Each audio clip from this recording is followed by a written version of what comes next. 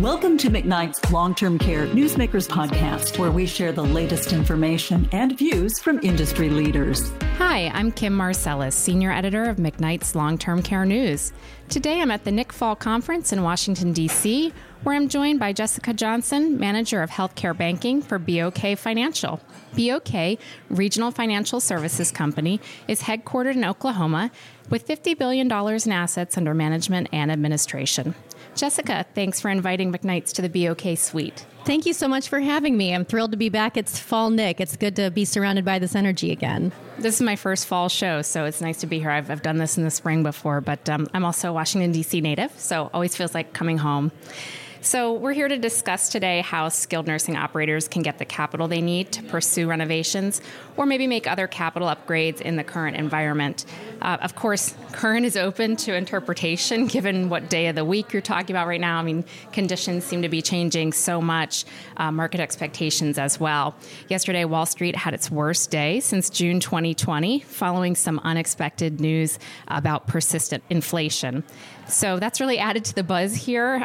Can you tell me a little bit about what the mood's been as far as the folks you've talked with? It's certainly a hot topic of conversation right now. Obviously, the news changes by the week, like you mentioned. And I think that leading up to this point, there's been a lot of debate about whether are we in a recession right now? Are we actually going to be in a recession? Or what does this look like 6, 12, 18 months down the road?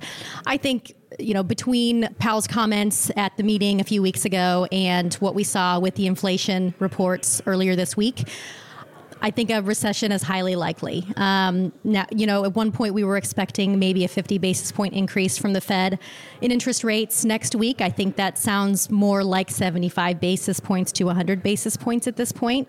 And we're probably likely in for one more rate increase before the end of the year. I think this is creating a sense of urgency with owner-operators to get deals across the finish line sooner rather than later. Sure. If they have deals that are already in the works, how we can expedite that process, get rates locked in, if that's where the option that they choose. It's certainly better to do it as quickly as possible. Now, there is some debate about whether it makes sense to lock a rate. For those that follow interest rates, we're in what we would call an inverted yield curve environment today, meaning that if you lock a rate for 7 or 10 years, your rate will actually be lower than if you lock that rate in for 3 to 5 years.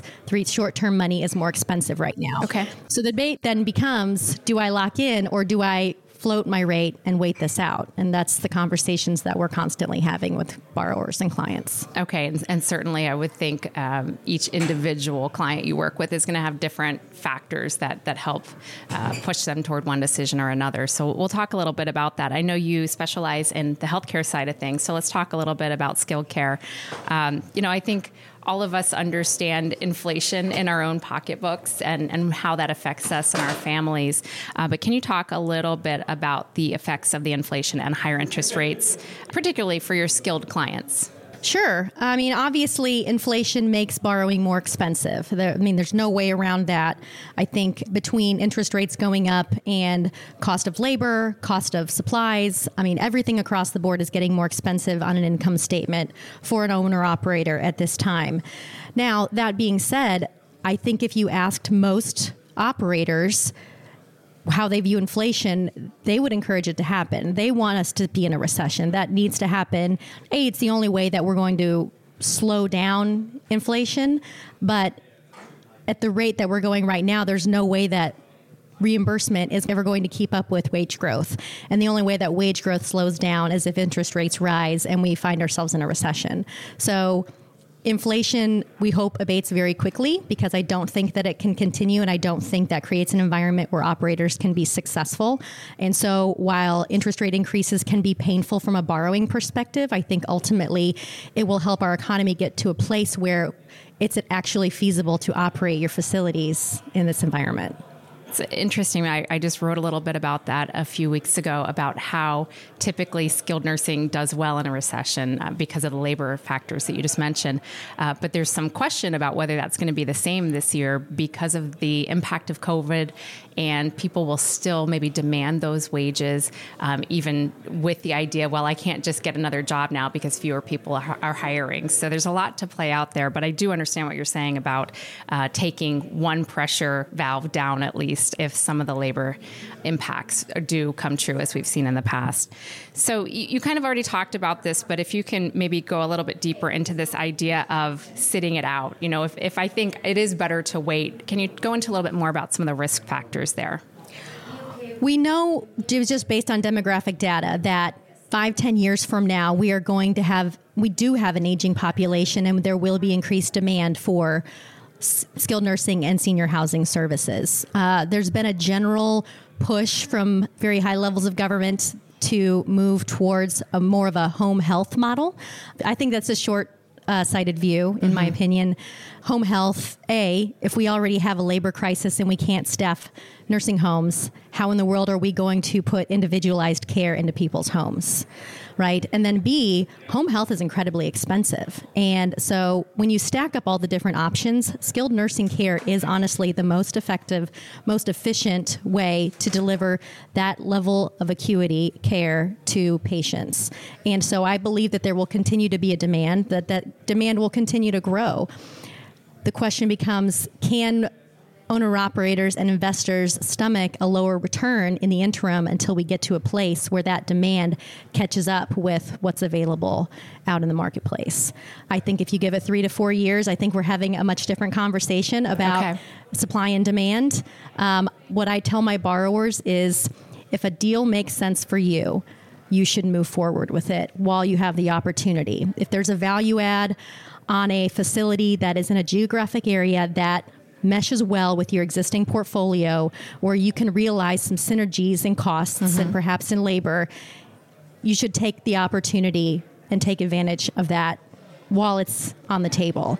I am starting to see movement in the market for as dire as everyone will say that this industry is right now. The truth is that there is two contingents. There are those that have survived on the PPP money and the HHS stimulus money that they got, and that's running out now. And if you haven't managed that well, if you haven't managed your building and your expenses tightly, that's probably catching up with you. And then there's the flip side, where you have operators that have been extremely diligent, have managed their expenses as best they can, are very knowledgeable about the space and skilled operators, and they have either liquidity that they can tap into to make acquisitions today, or because of their reputation in the market as a quality operator, they have sources of equity that they can tap into, whether that's investors, private equity, but there's still money out there that wants to partner with really good operators.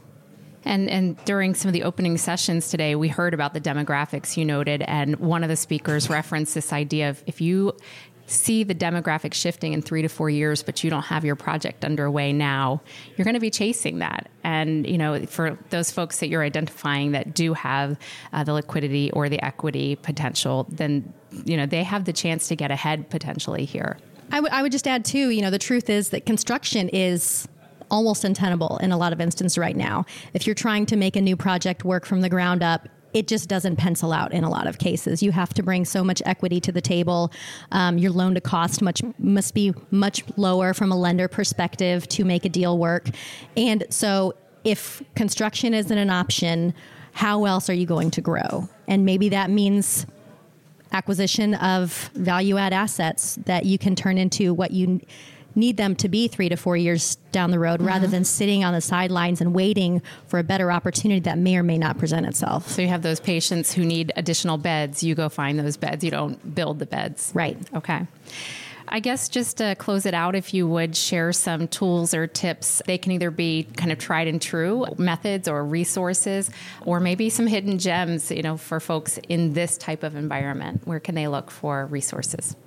I think at the end of the day, it all starts with relationships. And that's why we're here at NIC doing what we're doing this week, is networking with people that we can partner with and be collaborative on how to get projects done and acquisitions done for those owner-operators. Be collaborative with your lenders. Think about, do I have trapped equity and other properties that I already own that I could pool together and tap into to come up with the equity to make that acquisition? Are there some creative loan structures based on the way that my company is structured that will allow me to leverage my portfolio and to go make those acquisitions? Partnering with working capital lenders that allow you to leverage your AR assets assets for short-term liquidity can be a way to tap into something to give you resources. Okay. I think at the end of the day, again, there are a lot of people here that source equity and cash in a lot of different ways. And if you have a network of diversified partners, there's ways to still get deals done. Terrific. Well, Jessica, thanks so much for sharing your insights in what is always a busy week here at NIC. Some great takeaways there. For McKnight's, I'm Kim Marcellus. Have a great day. Thank you for listening to McKnight's Long-Term Care Newsmakers podcast. For the latest in long-term care news, visit mcknights.com.